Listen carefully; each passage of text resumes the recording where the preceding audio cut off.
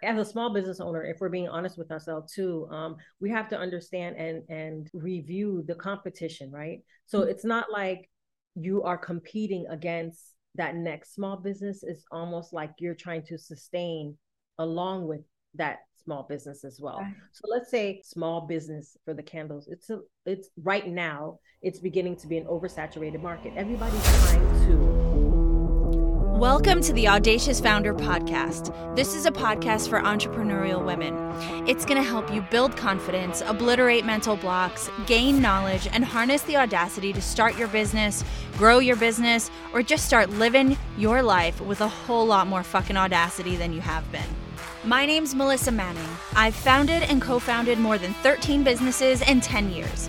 And I've got more than 45,000 hours of business operating experience that I want to share with you. And I am here to A, learn more because we're never effing done, and B, get you to a new level, a new audacious level. So let's get into it.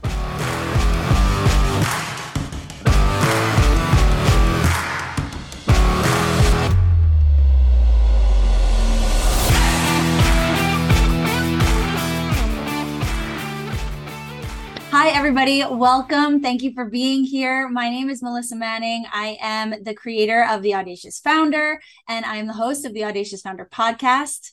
Today, I am joined with Tracy Welsh, who is the founder of Litwicks Candle. She has a shop in Miramar, Florida, and she also sells all of her products online. Her brand focuses on the emotional benefits of using essential oils while combining eco-friendly materials. Her candles contain 100% pure essential oils and soy non-GMO based wax.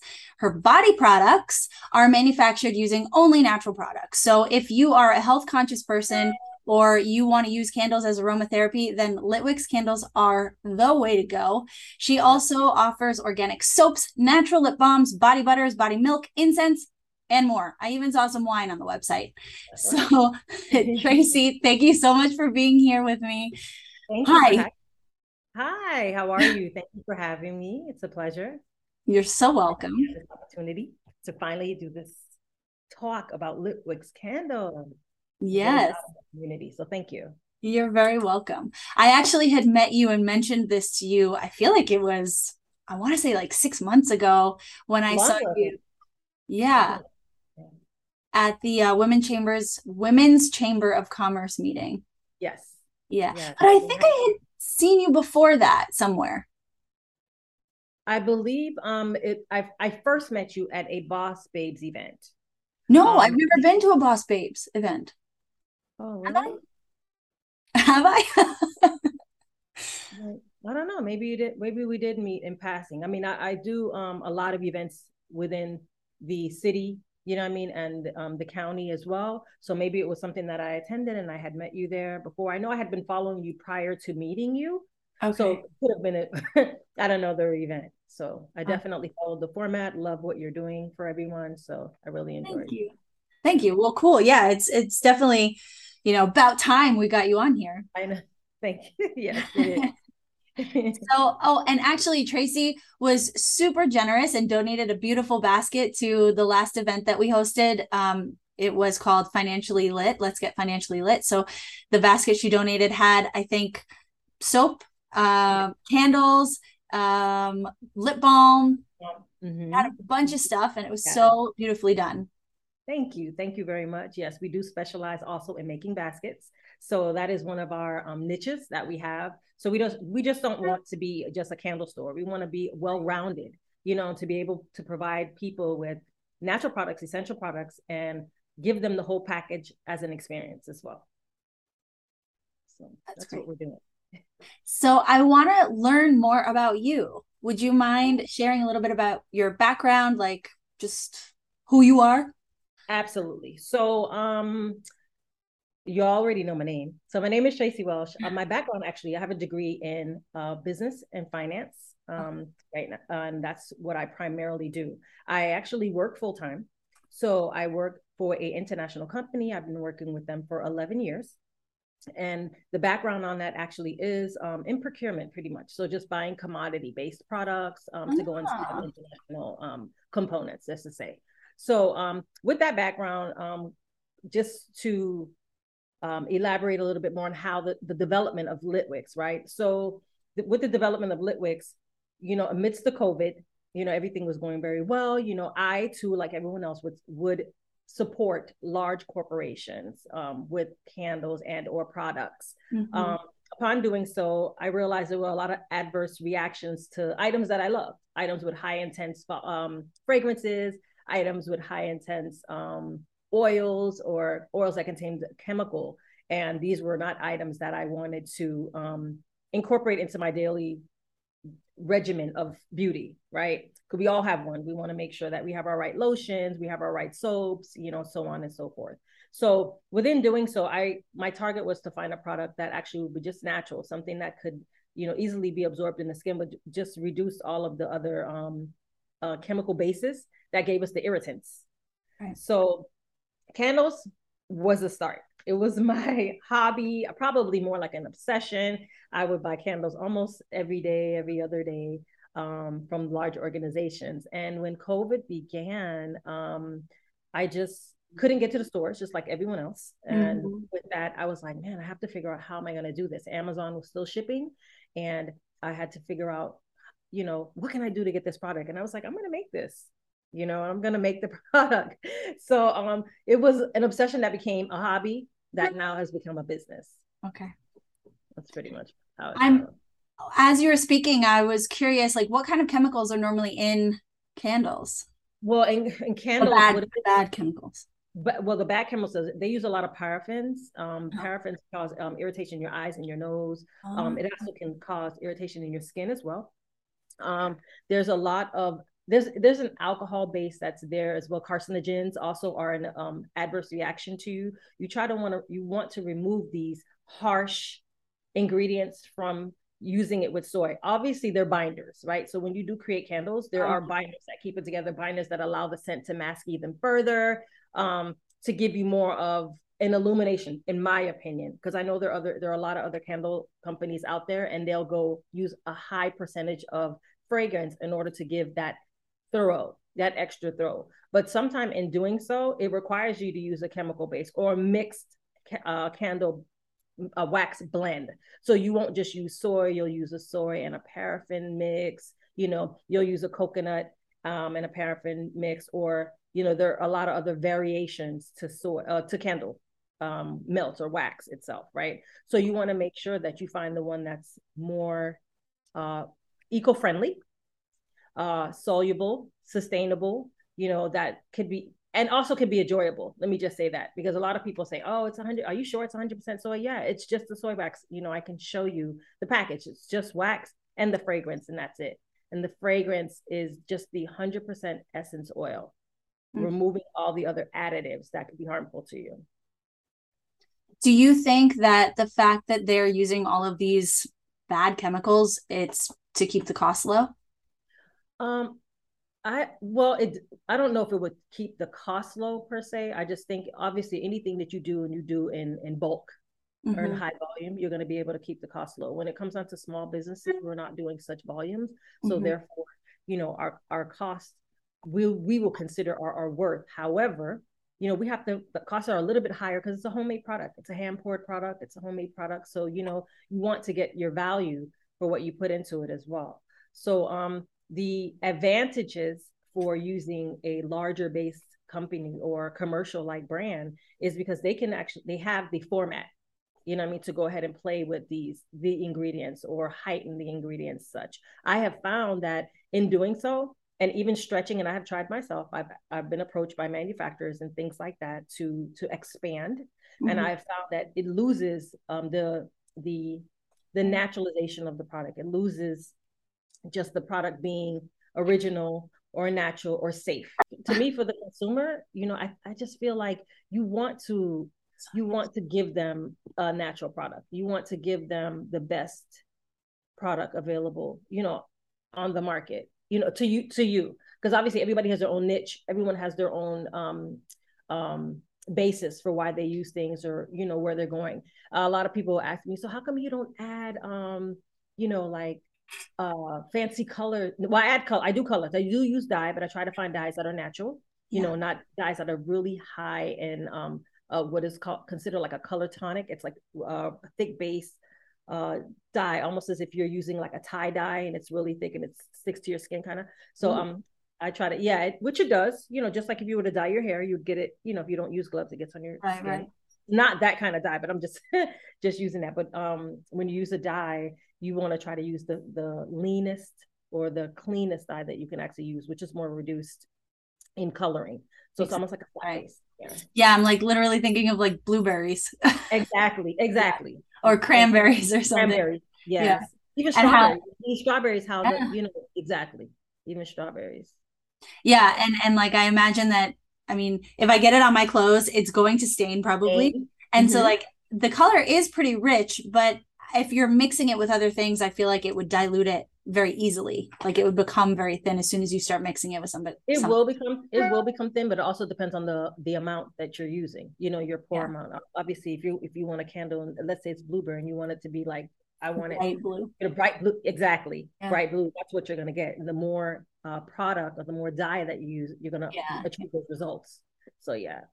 And so I'm just thinking too, like, because your ingredients, it's so few ingredients because you're trying to keep it as natural as you possibly can. And so you're using these essential oils, but these other companies, these bigger companies probably are not using essential oils. You use the word fragrance and they're probably, it's Correct. Just coming from some kind of mixture of chemicals. I did scout out, honestly, in starting, I was like, oh, I should just get fragrance oils, you know what I mean? Before transitioning over to essence oils. So I was like, oh, let's just get the fragrance oils. They're fine.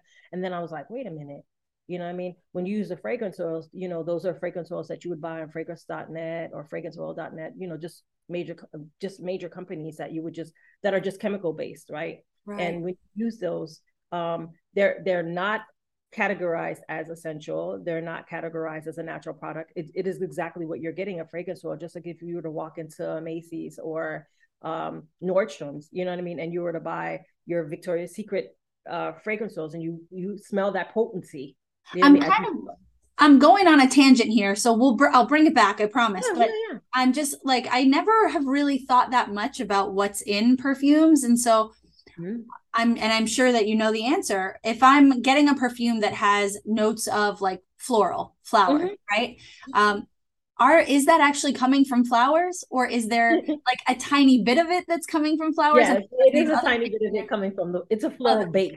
So you have to remember that it's a floral base. Okay. The extractions are from the actual floral ingredient, meaning the rose, the lilac. You know what I mean? It is extracted from that. It is an oil base extracted from it. How much they're using, I can't tell you. Right. You know what I mean? But yeah. And then there's other things put in there that sort of emphasize or like emphasize stronger. Exactly. Yeah. To give you it's like, I don't know if you're familiar with Jo Malone. Yeah. Okay, so Jo Malone, they are a natural. They're colognes, perfumes that are unisex, are geared towards a natural base, an essence, natural base. So when you're getting them, you're actually getting the raw ingredient. So if you buy their what's one of their basil, they have one that's like a basil and cedar or basil. So you're actually getting they actually soak their basil. They actually use natural ingredients inside of there. That's great. Cool. Yeah, it's pretty cool. It's pretty neat. Considering I love Jo Malone. It's pretty neat. I don't have any of theirs. Yeah, I'm not a big. I'm just like, what is this one good? Okay.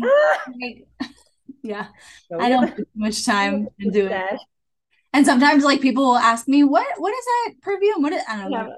You're like, I don't know. I don't know. Like the bottle looks like this. Somebody told me one day. I don't know.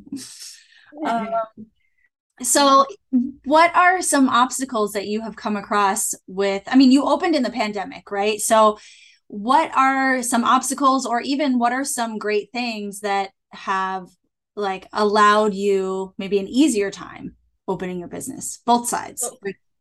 So I did open during the pandemic, and I struggled actually during the pandemic to decide, like, should I have the customers come to my home versus, just struggled with getting materials versus product.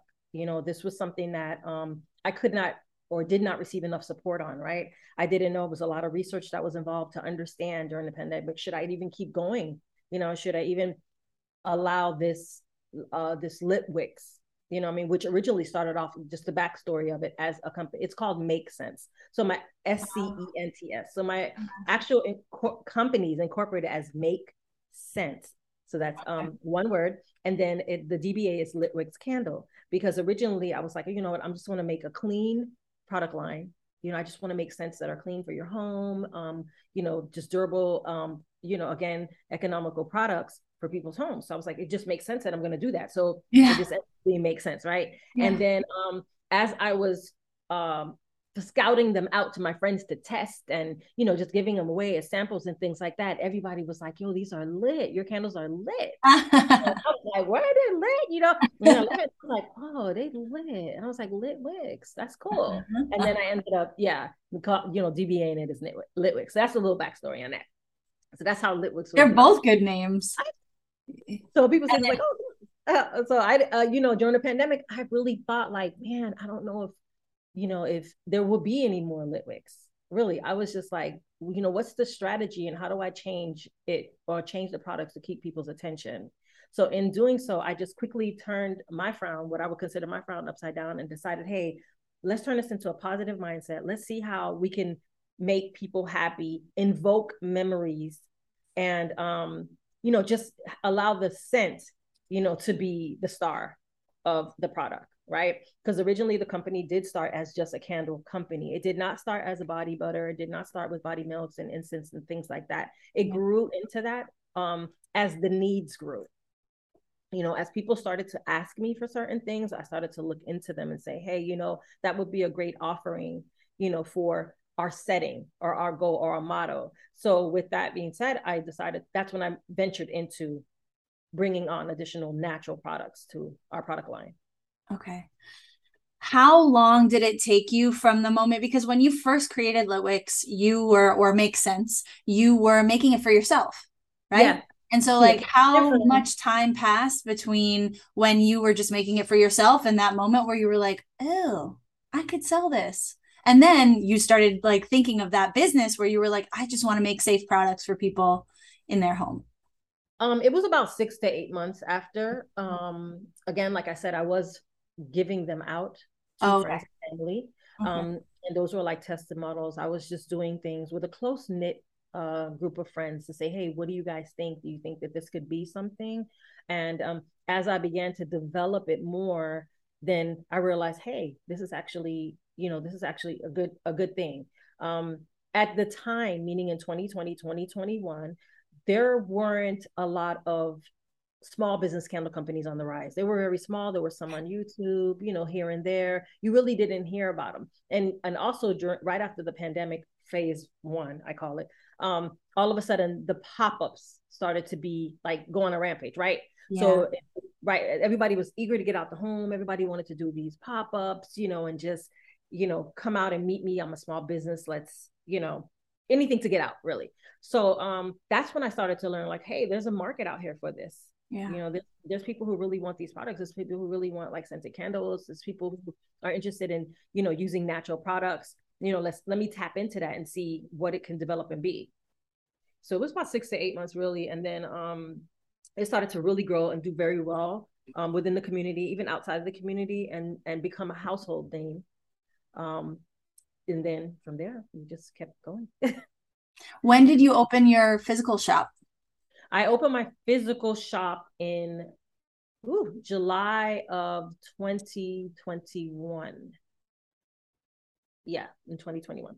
Right. Well, actually, it was May of 2021, but I had my grand opening in July of 2021. I have to keep remembering the dates. So I opened it in May, and then July I just did a grand opening, July 24th of 2021. Okay. And where do you sell more, in the shop or online? You know what? Honestly, man, I used to sell more online before I had the shop. And then when opening the shop, I was thinking that because online, everybody would ask me so many questions like, does it really smell? What does it really smell like? You know, can we come and smell it? Can you send me a sample? I was giving away samples like unbelievable. Yeah. Just so that people could be able to smell the product, only to understand that the trend in purchasing product is not immediate for candles, right? So let's be honest. You buy a candle. Some people are candle hoarders. which means they'll hold their candles for months. You know what I mean? Yeah, Especially some people don't like to burn them, right? They're like they just like the fragrance to be held in their home forever, or wait for a special moment or a holiday, right? So when you really think about it, the turnaround time for your customer to come back, and that's probably another struggle that I had during COVID, is at least 3 to 5 months, right? Because when you think about it, it really is. And I mean, any candle maker or candle, pourer, anybody who owns a candle company can attest to it, that it's not something that is a reoccurring, right? So you actually have to offer another product in order to sustain, because you're going to see that customer, but you may not see that customer again for another 3 months, especially if they stacked up, or maybe another 5.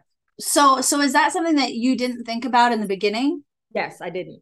Right. Because like how I didn't. not something that would occur. I was like, oh, everybody's gonna love candles. Everybody's gonna come in here and pick them up. It's gonna be fantastic. They're gonna come back and get, every time I launch a new scent, they're gonna come back and get it. And that was not the case. Right. And so then you had to create a new solution to get them back back shopping. That is correct. Yeah. Which is additional product offerings. Yeah. As well as your rotation of your fragrances, your candle fragrances. But then to a certain degree, you have to make sure that you're maintaining a lot of the same fragrances, right? Because when people want replacements. Yeah, you have them. So we do maintain a low inventory of the products that remain year round. Gotcha. However, we changed our strategy last year, the end of last year, to now create our scents based on the seasons, right? Because a lot of people come in and just they prefer that seasonal candle. There are some year-round ones that you keep, your normal citrus basils, or your normal eucalyptus and mints and eucalyptus that people always desire. Oh, right? I love eucalyptus. I think that's my favorite scent. Then there are some summer scents, like your watermelon, your blackberry, your cranberries, that that people expect during the summer. Your passion fruit guavas, those are summer scents. And then now that we're going into our fall, ironically, we're going into our pumpkin chives, our apple cinnamons, we're trying to bring in and bring the scents in with our seasons as well. Great. Who makes your candles? Are you making them? It's a lot. So I make my candles. So yes. So I make my candles in the evening, a lot of nights not slept. But the thing is that I've learned that when making the candles, I do them in bulk. So you buy the vessels, a dozen each. No matter what you're doing, they're selling the vessels by a dozen. The vessels would be the glass canisters, the tins, whatever boutique you're using to store your candle in, right? Yeah. So with those, when I'm normally going to make a set, I'll choose a couple of fragrances in the evening and I'll pour all of those at one time. So this way I don't have to go back, and I always have it managed, because normally what we'll do is we'll pour them, then they have to sit. We let them sit for at least 48 to 72 hours, and then we'll start our burn testing. Our burn testing is for us to see, hey, how does it throw? How does the wick burn? To make sure that when it goes into our customer's home, it's going to burn the same way that it's supposed to. Right. It's not going to flame, the wick is going to be, the flame on the wick is going to be low, the smoke is going to be reduced, and then the fragrance is going to mask or throw longer. Yeah, and these are all things that nobody really thinks about when they have a candle in their house, right?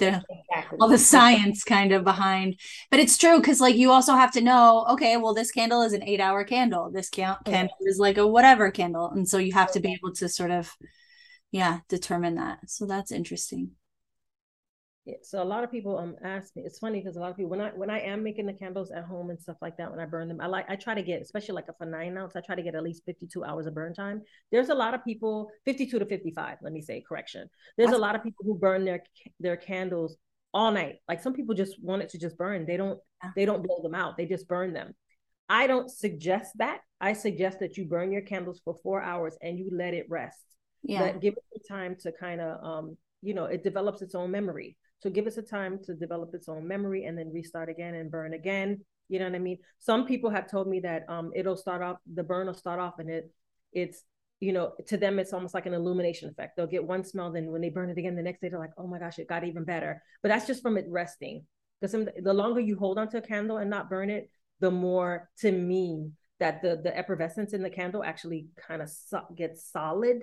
Okay. In the candle. A lot of people say, oh, do candles expire? Yeah, they do. Candles do expire. You can have them for up to a year or 2 years, and without burning them. You know what I mean? And then, but you can't expect the scent to be just like when you first bought it. Yeah, I never thought about that before, but that makes complete sense. Like the longer something sits there, the more the smell is just going to sort of, yeah, that makes sense. Okay. Dissipate. So it's, it's like with everything, everything has an expiration. Right. You do that. But yes, back to your question, I do make the candles at home. I do them in the evening.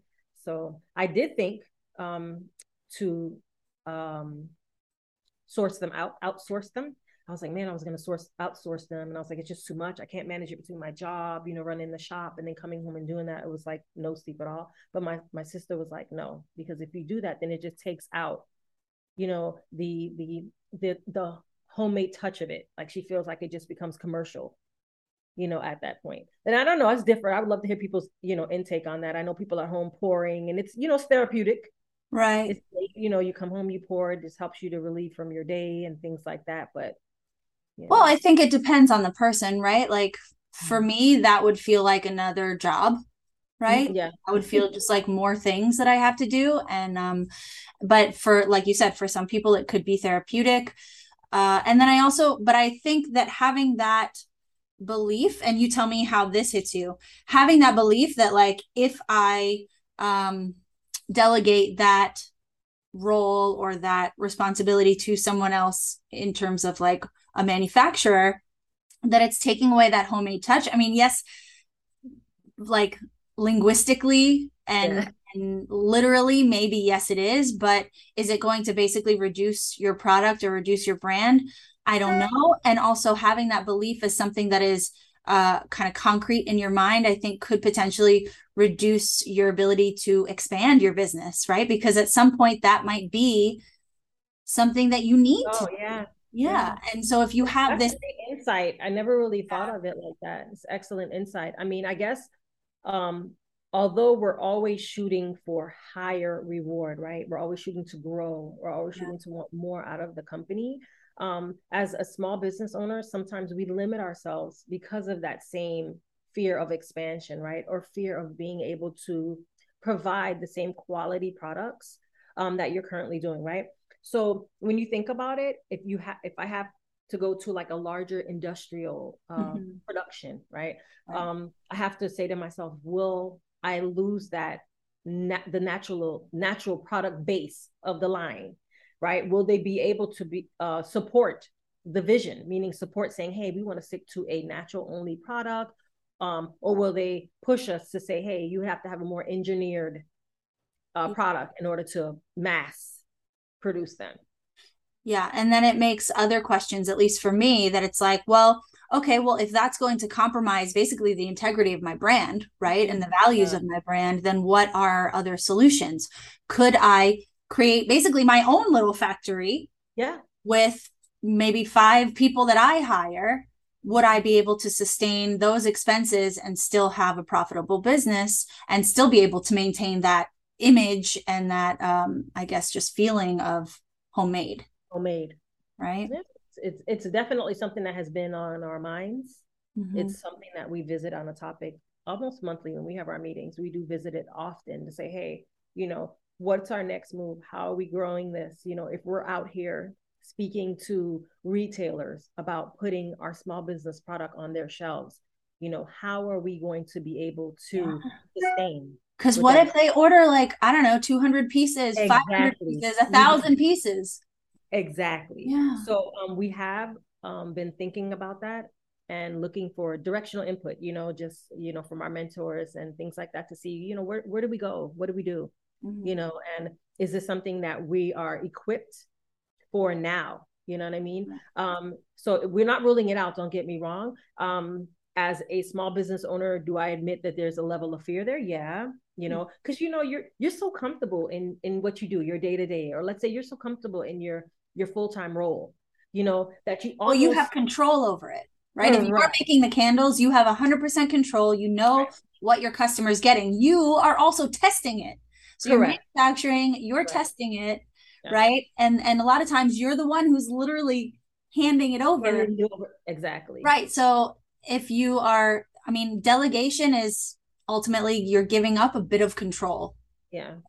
And that is scary. It is. It is. Yeah, for anyone to say that it's not would be, I would have to question that, but it definitely would be Sociopath. yeah, definitely. Yeah. It definitely would be scary, but yeah. So I don't know.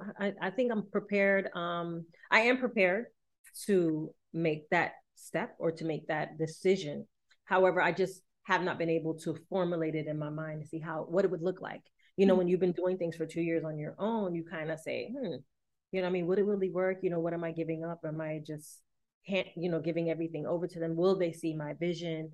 Things like that. And that's something that we really need to continue to touch on a little bit more. Yeah. Yeah. But those are all great questions. Yeah, definitely. And I think too, yeah, I think a lot of people are scared of, see, this reminds me of like, there's a quote by Marianne Williamson that people are not as scared of failure, and I'm butchering this, but it's not that they're scared of failure, it's that they're scared of success, of like wild success, right? But it's like, this is making me think of, this is a reason why a lot of small businesses might not expand, might not, really push towards their potential, because there's so many unknowns. There's so many questions that just by asking those questions, it's scary, right? And so the question itself is so scary that you don't even get past it to start formulating solutions. Correct. And so then you don't take action because you don't even know what you're taking action on. Yeah, exactly. Yeah. And if we're, as a small business owner, if we're being honest with ourselves too, we have to understand and review the competition, right? So it's not like you are competing against that next small business. It's almost like you're trying to sustain along with that small business as well. Right. So let's say like I was mentioning to you earlier, the candle small business for the candles, it's right now, it's beginning to be an oversaturated market. Everybody's trying to open a small business. Everybody's trying to offer a product, trying to find that next loophole in their life, right? What could it be? How can I start? And with that being said, sometimes you have to be able to set yourself apart from what everyone else is doing, and and maybe stick to your grounding, your roots, and say, okay, well, let me stick to what worked, while everyone else tries to compete with what is now. So I was mentioning earlier, a lot of people have asked me, oh, how come you don't do the decorative candles? How come you don't do the strawberry shortcakes and all of that? And I said, well, if I do all of that, one, I don't have the capacity, but two, if I did all of that, then it would take away from the model of saying offering a natural product, because I would have to use a chemical base inside of that. I would have to no longer say my products are natural or 100% soy, because now adding those additional ingredients of those, the fancy cupcakes and Skittles and, all that stuff on top to give you a Fruit Loop or whatever would cause, Fruit Loop candles would cause you to use a mixed soy wax mix. Right. Yeah. Right. Well, yeah, and that wouldn't align with your brand values at all. Right. Yeah. So that's just something that we think about. I was approached with a manufacturer actually in Florida to mass produce our products for us. And we are visiting that option now to see if they would be able to produce it using our chemical, meaning our actual ingredients. And if they can do that, then we'll definitely move forward with that. My dogs. What are you doing? They're playing tug of war. But they are cute. I'm not gonna lie. I'm like, I see them, but I'm trying not to look. That's why I keep looking behind you, like, what are they doing? It never ever fails. As soon as I get on Zoom, they want to be behind me and under my chair. And so now they're just growling at each other, playing tug of war, and it's driving me crazy because I feel like, I don't know if you see me looking down, but I'm looking behind you like, oh, I see them. They're children. They're like children. That is so funny. Children. Do you have kids? I do. I have one son. He's actually 23 years old. He's going to be 24 October 23rd. Yes. You look like you're in your 20s. Yeah, thank you. Yes.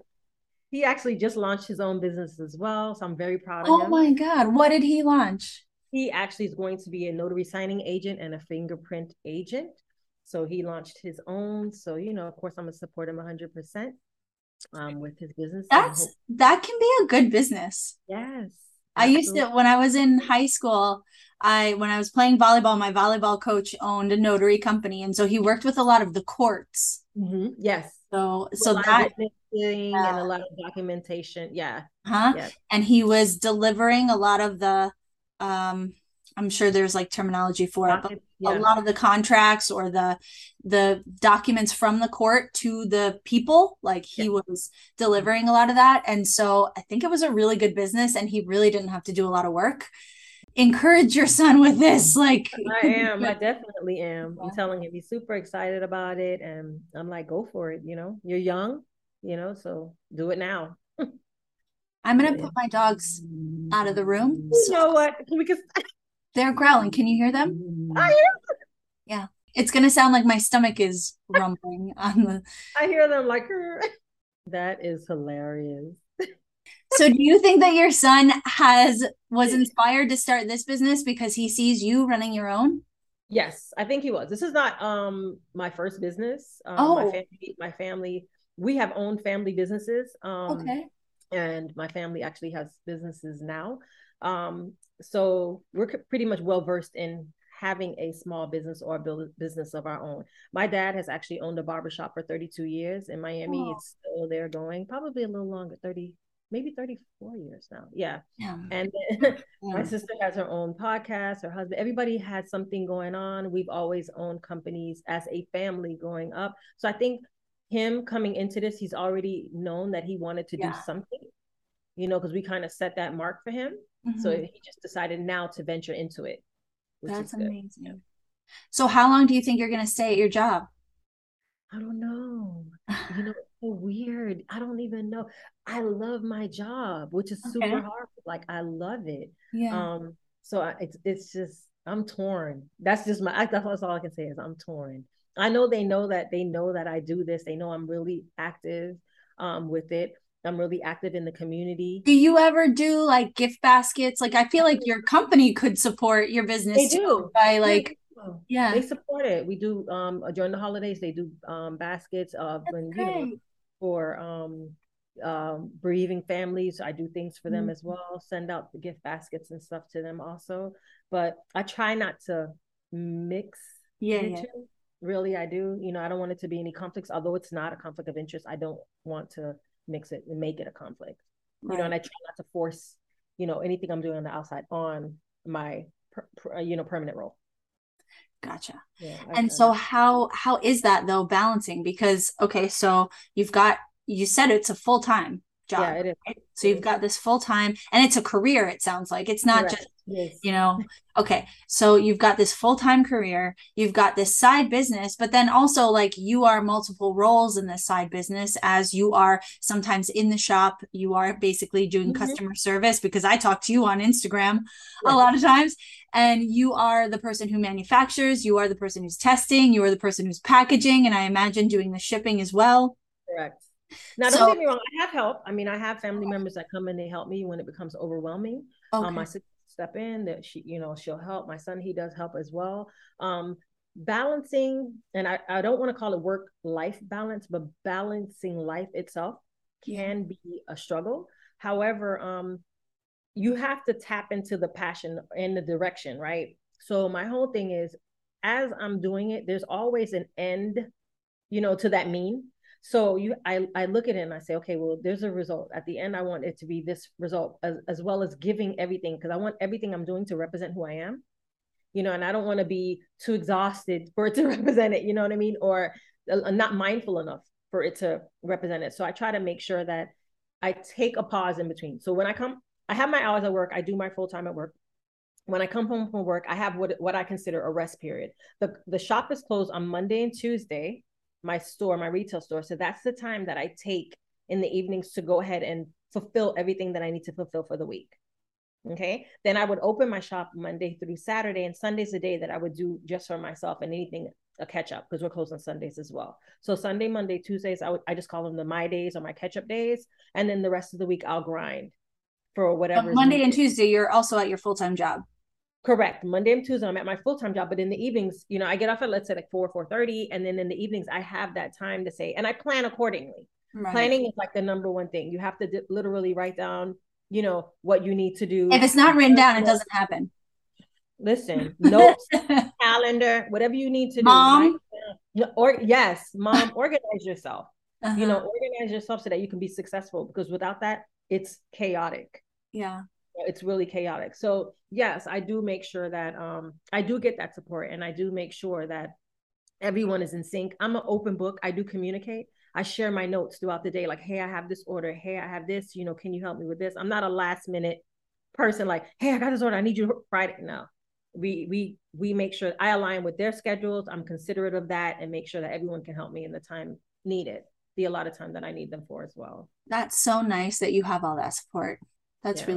really, and from people, not only just like family members who care about you, but family members who understand the struggle or the journey of Exactly. being an entrepreneur, right? That is invaluable, because I find constantly I'm talking to women who are, and for me too, this is my experience, where a lot of the people around us just have no freaking clue what it's like to own your own business, and the kind of responsibility and the kind of pressure that honestly we put on ourselves. Yes, we But do. like they don't understand. And like a lot of people think that it's just sunshine and rainbows, like, oh, you're in charge of your own thing, that's so nice, like it must be just doing awesome. Well, a lot of times, no, it's not doing No, awesome. it's not. Or Exactly. yeah, a lot of times you just like ran into a huge obstacle and you're just like, okay, well, I give up today. Today I Yeah. give up. Like today Yeah. I'm just going to cross it off, and tomorrow I will try to find a solution.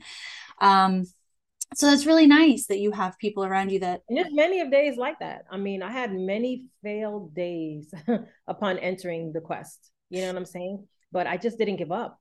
Has there ever been a day, you sort of mentioned one earlier on when you were like, uh-oh, well, people are not really coming back to buy stuff Mm-hmm. because because it takes a while, and you weren't really clear about that in the beginning. So besides that, has there ever been a moment where you were just like, I can't do this, I can't be a mom, I can't like have a personal life, I can't work my full-time job, and I cannot have this business at the same time, and whatever else you have going on in your life? Yes, absolutely. Okay. Those days come far. Those I'm not even going to even say far and few between. Those days come often.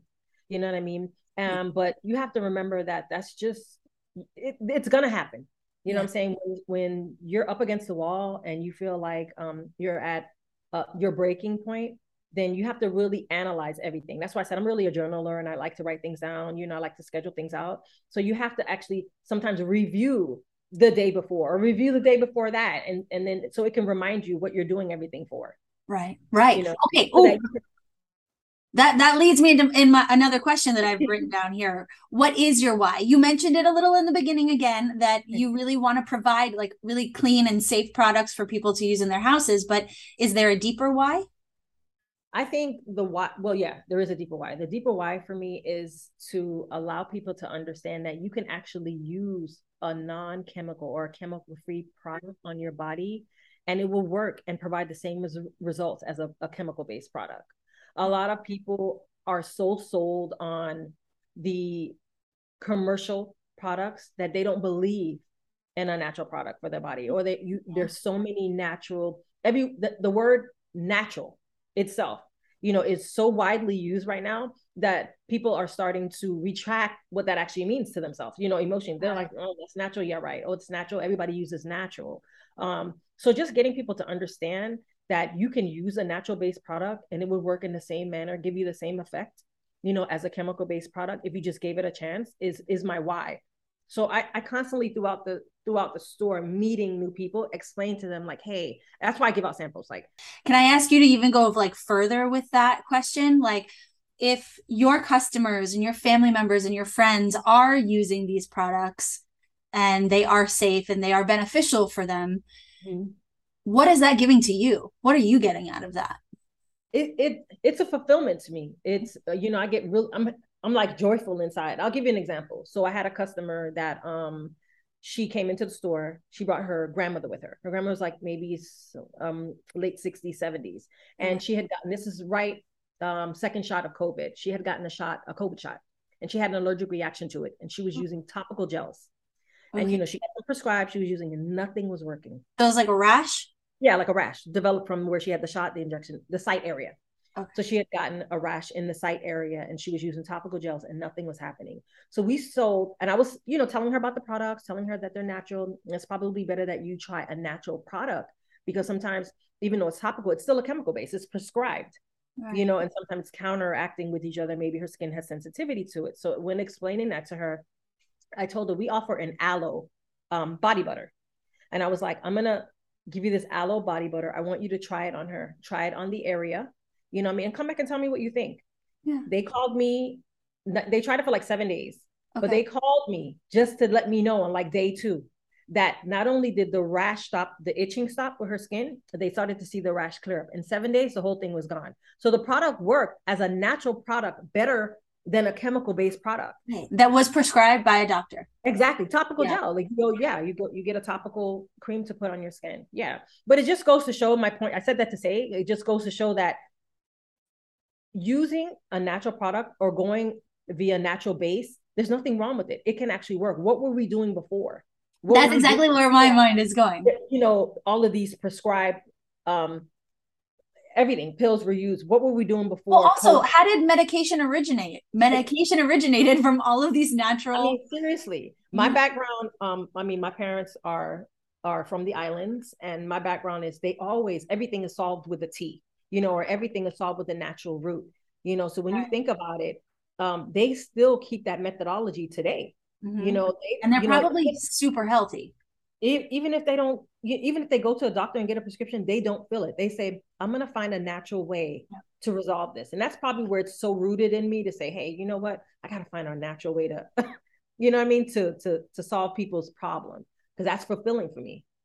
Yeah. I also think that that's empowering for people, right? Absolutely. To think that way, to think that, okay, yeah, maybe let me go to the doctor just to see, but ultimately I can resolve this issue on my own. I can take care of my own body, right? I can find the ingredients that my body needs to fix whatever this issue is. So I think I find that super empowering. Yes. Yeah, absolutely. For me, it definitely is. And then to get those believers, I have people that come back weekly, like constantly, like, man, this is the bomb. Like, I'm going to get 3 this time. You know what I mean? They just come back and they get the product, understanding that this actually works. I also like to teach people and give guidance on, what products they can use as far as detoxing. And it's not things that I'm not trying myself. Like, I've done everything from chlorophyll to the lemon deodorant test to the deodorant test. I've done everything. Like, I'll try it first before I tell you to try it. Yeah. And I'll make sure it works. And I'll say, hey, it works for me. And I'm going to tell you to try it. Give it a little try and let me know what your results are. Yeah. But definitely. Try that. How does journaling help you? Oh, man. Journaling is so fulfilling to me. It's like channeling every inner thought that I have. You can have a best friend and you can talk to them about everything, but your journal is almost like your best friend, your confidant, your, everything all in one. It's almost like you can share your most deepest, darkest, right?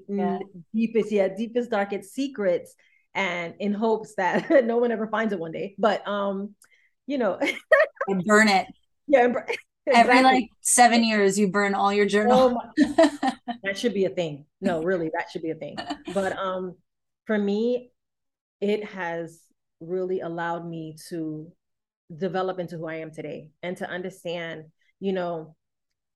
what my goals are, you know what I'm saying, and what I mean to others also. Because sometimes, you can hear and you can get affirmations from people daily, like, I love your product, I love what you're doing, I love your company, things like that. But when you journal, where you want to be, and then you receive those results verbally and or physically, however you receive them of your own, it kind of helps solidify everything that you're writing or everything you're thinking, your inner thoughts, or your own belief, so that your achievements are you feel like you accomplished, or you accomplish those achievements, you're making those achievements that you want for yourself, not just for your company, but just for yourself as well. Right. It's like you're holding yourself accountable a little bit. Absolutely. Yeah. Exactly. Absolutely. I love journaling. I go through phases. Sometimes I'll journal every day consistently, and then other times, like right now, I'm just I'm inconsistent with it, but it's always there. It's always on my side table. This morning, I even like, usually I never refer back to things, but today Oh, I really? referred back to it. Yeah. And actually, okay, fine. I'm gonna say Yeah, this. why not? I have to hear why don't you refer back? Part of it is, I guess, like maybe like shame. Mm. Maybe like Okay. shame of like, I don't want to see what I wrote when I was, Uh, really upset, or I don't want to like re-experience. I mean, I guess I'm just really thinking about the times when I'm writing negative things or when I'm feeling really crappy and I'm writing, which to be honest isn't the majority of the time. Um, I don't know. It could also be that like a time thing. Like I don't have time for that. I don't have time to like go back and look at all this. It's not important, I could be a bunch of different things. But I do think so. This is a complete tangent, and I might even just edit it out at the end of it. But I don't know. We're all over the place. You might have a lot of editing in this one. I think it's great, by the way. I love the You do? conversation. Yeah. Um, because a lot of the things we're talking about, it's like sometimes too with business and entrepreneurship, we try to put these boundaries on it, but it's not. Like every other piece of our life is connected to our Absolutely. ability and a success in entrepreneurship. Like if somebody just broke up with me and I'm depressed, that's going to affect how I communicate with my customers. Yes. Are you married? No, I'm not.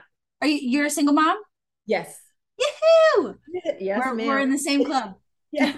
Yes, So, I right. So am. like if you're excited about the date you have tonight, you might interact with your customers differently. Right. Right? Like Right. it Get that affects happy things. endorphin coming out. Yeah. Exactly. So I think it's, that's part of why I really want to keep my conversations really casual because you never know what you might say that somebody else needs to hear in that Yeah, it moment. resonates with someone else. Yeah, you're right. Yeah. I think I heard you say that you don't like to look back because you don't like to read, maybe those negative moments that you had. Yeah. But in actuality, I'll look back at them sometimes and I'll tell myself, like, man, I can't believe you were feeling like that. Like, I can't believe you actually said that. Like, really?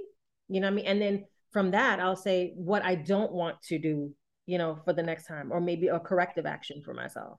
And I See think that's why I that. look back, Yeah. to say like you were here, or people often say, oh, well, I wrote when I was at my weakest, and then but you never really write when you were at your, you know, Your at your best. height of your best. Yeah.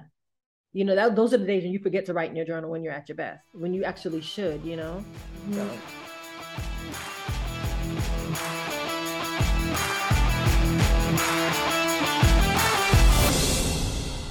Hey guys, just a quick break to remind you about Audacious Founder Coaching. Whether it is your life, your business, your career, or your finances, Audacious Founder Coaching can help you get on the right track. We have to remind ourselves that oftentimes we do not know what we don't know. We can't see where we are holding ourselves back or telling ourselves these subconscious stories that really aren't true. They are just basically putting these invisible boundaries on us that prevent us from reaching our potential. So if you are getting frustrated or you are feeling stuck, if you feel like you or your business is not making as much money as you think it should be, now is the time to take that first step. So that first step is going to my website, audaciousfounder.com, filling out the form on my contact page, telling me a little bit about the situation that you've got going on, and submitting that so that I can get back to you and we can schedule a time to meet. And we can get you moving towards your potential. Honestly, just towards a more fulfilling life all the way around. I hope you're enjoying the show. Let's get right back to it.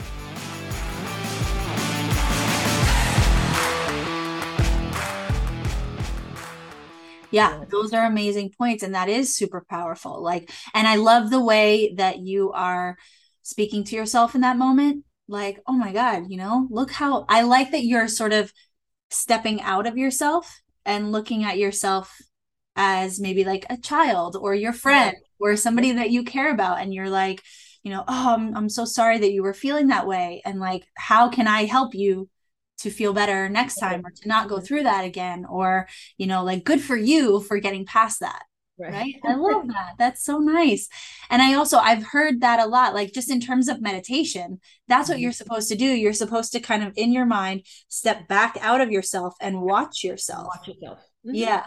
So that's why you should go. Well, purpose of journaling, I guess that's why you should go back to see where you were at that moment. Because Mhm. how do you know if you grew from it? If you don't, that's Exactly. your thought, And and look at how do you show gratitude for the positive changes? correct. Don't remind Correct. yourself of where you were coming from. Correct. Yeah. Yeah.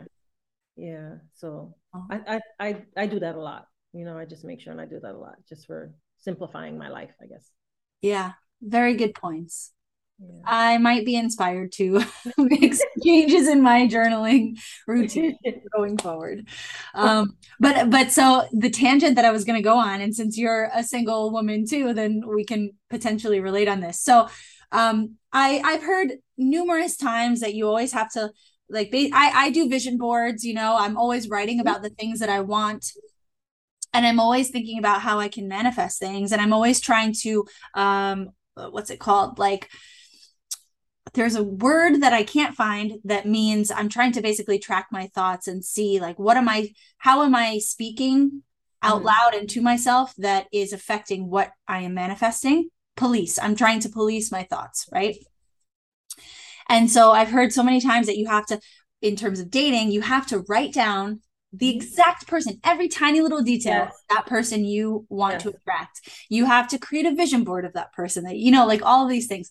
So, and I've done this many times, but I never look back at it. And so I just met this person, and so far it's not working out. So, like, I'm not going to leave you guys hanging here. It doesn't seem to be working out, but life's not over yet. So we don't know. But I met this guy like a week or 2 weeks ago, and just on Hinge. So I haven't actually met him in person, but for the first time, I want to say in years, maybe ever, I met this person. I was like, that's my husband.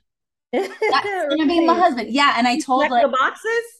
well, I didn't look yet. I hadn't looked yet. I just looked Oh, today. okay. So I told like maybe 3 of my friends, yep, that's it. That's who I've been looking for. Okay. I haven't met this person yet, still yet. So over the last week, like I don't think it's working. And he canceled. We were supposed to have a date. He canceled on me, seemed to have a legitimate reason. And so today, or actually yesterday, I was talking to my friend Liz, who she's told me multiple times. She's like, no, you have to write down all the little Yes. details. You have Yes. to make space in your closet for this For person. the yes. You have to make sure that you have 2 side tables because their side needs to be like prepared, right? And so this morning I went back and I looked at the list that I had made just 2 weeks ago, a week ago, something, before I had met him. He checks off every single thing that I wrote. I mean, there's a couple things that I don't know still. Like I haven't met him in person, so I can't say that he is super kind and super generous. I don't really know that yet. And there was one more. Oh, I had written down, and this is kind of a random thing, and I don't fully remember why I wrote it down, but I wrote down he has a sister who has children, which is a random thing to That's write. random thought. Yeah. Yeah. And he has a sister. She doesn't have children yet, but she wants children. So that was one that was like sort of matched, but sort of didn't. I wrote down he wears a suit to work. This guy wears a suit to work, which is also kind of random because so many people probably do not wear suits to work anymore. Right. Yeah. And then there were a couple things, all the things that he and I are like not working on are things that I did not put on that list. Really? Which I find interesting. So you're saying are things that you did not put on the list. Are they deal breakers? Could be. So one of the things is that he doesn't ask me questions, which is common with a lot of men. Right? Interested people are interesting. Yes. Right. Do you know what your love language is? Thoughtful gestures, which could be questions. Okay. Yes. Yeah. Okay. That's my main one. Thoughtful gestures. Okay. What's yours? Words of affirmation. Okay. Yeah. So I definitely, yeah. So that's right. I hadn't put that on there. So I just added that today that, he's very curious and interested in learning everything about me. Right. And then the other one is Sexual Pause. Wait, he's openness. very curious and interested in learning about you, but he's not asking any questions. No. That's what I wrote on my list because Oh, this okay. guy is more interested in telling me about him. Yeah. Okay. Yeah. Yeah, that's what I'm dealing with in this dating world. As much as we try to be there for them, and I don't mind being a listener, Yeah. but you got to pause for a second and ask me something like, "How was my day?" Maybe, or what do I have going on? Maybe, It's or not hard. what do I like? What you eating tonight? Something. You have to It ask is me. not hard. Yeah, but I don't know. I feel like there's been a transition in the men these days. I feel like they've almost the roles actually to me have reversed a little bit. So the expectancy before, whereas the man would come to us with the boatload of questions, you know Yeah. what I mean? We the women, I'm finding, are the aggressors, right? So now we're asking all of their questions, and now we're waiting for the old tale, as they call it, to Mhm. come through. And the guys are more reserved, like, I'll just let her lead, and you know what I mean, and figure it out. And so we feel like we're not getting what we need. Yeah. But are we not getting what we need because the roles have changed, or are we not And getting so what we then we need? need to change our expectations. That's I don't know. I'm struggling with that. That's It's in the morning, but right. I'm just saying, Same. are we not getting what we need because of that? I Yeah. mean, I would love other women to chime in on it and let me know. I've been talking about it for quite some time now. No one has been able to give me a solid answer, but I'm like, I don't get it because I'm the type of person, especially with my love language being word of affirmation. I'm the type of person where that I may not show my emotion, but I need you to know that I have them. Uh-huh. And I need to hear that you care. So if you give me that energy that you don't, but from the men's perspective, you're giving it to me because you think I'm already strong and I'm doing all these things. So I may not need it. It's kind of like a conflict. So I struggle with that a little bit. Like, yeah, I am strong on the surface, but if you're my person, I expect you to see through that because I'm being more vulnerable with you. Exactly. I feel like men have a hard time seeing through things. Like I feel like they see just Just exactly what, just the surface. yeah. Yep. Yeah. Yeah. And it is frustrating. So, and I've talked about, so there's this book that I really, really love, and I've talked about it way too many times. I tell everybody about it. It was written by a dominatrix, and it's called Power. And I'm gonna put it in the notes because I always forget what it's called. A Women's Guide to Power.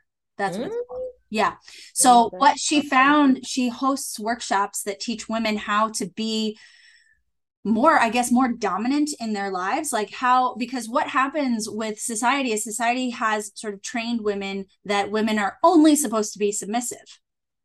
And that Yeah. means being soft and small and not outspoken, quiet, modest, all of these things, right? And so and what happens is women become more passive aggressive, more, they take things more personally, right? They don't know how to communicate as well because they're not allowed to say what they want, what they desire, what they need. That's dominant, right? So she teaches women how to basically communicate what you need. and Mm, and okay. so what that ends up doing is, and I think that that's what men need, right? Because that's where the frustration comes in when men can only see what you're telling them, Right. right? Right. But you're not telling them because you're waiting for them to see Ask you something. through you. Yeah, you're waiting Ask for them to you. know how you're feeling without Yeah. telling them. So, and then both people are frustrated, Yeah. right? Yeah. So I get that. I it's definitely really, get that. I don't know though. I'm kind of like torn on the submissive part.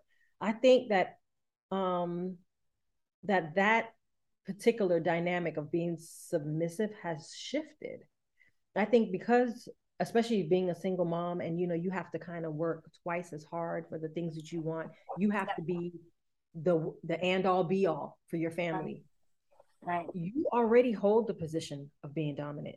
You right. already You have have that. to, yeah, Right. yeah. So in my in my perspective, meaning, and I can only speak on me, I Mm-hmm. feel like that the softening is where I struggle. Not Oh, necessarily absolutely. being so I'm not found to be submissive. I'm not found to be that person. Nor am I. Okay.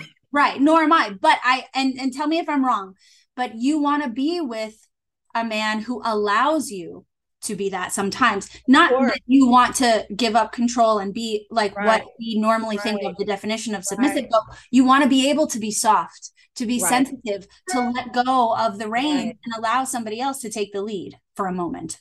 Absolutely. Yeah.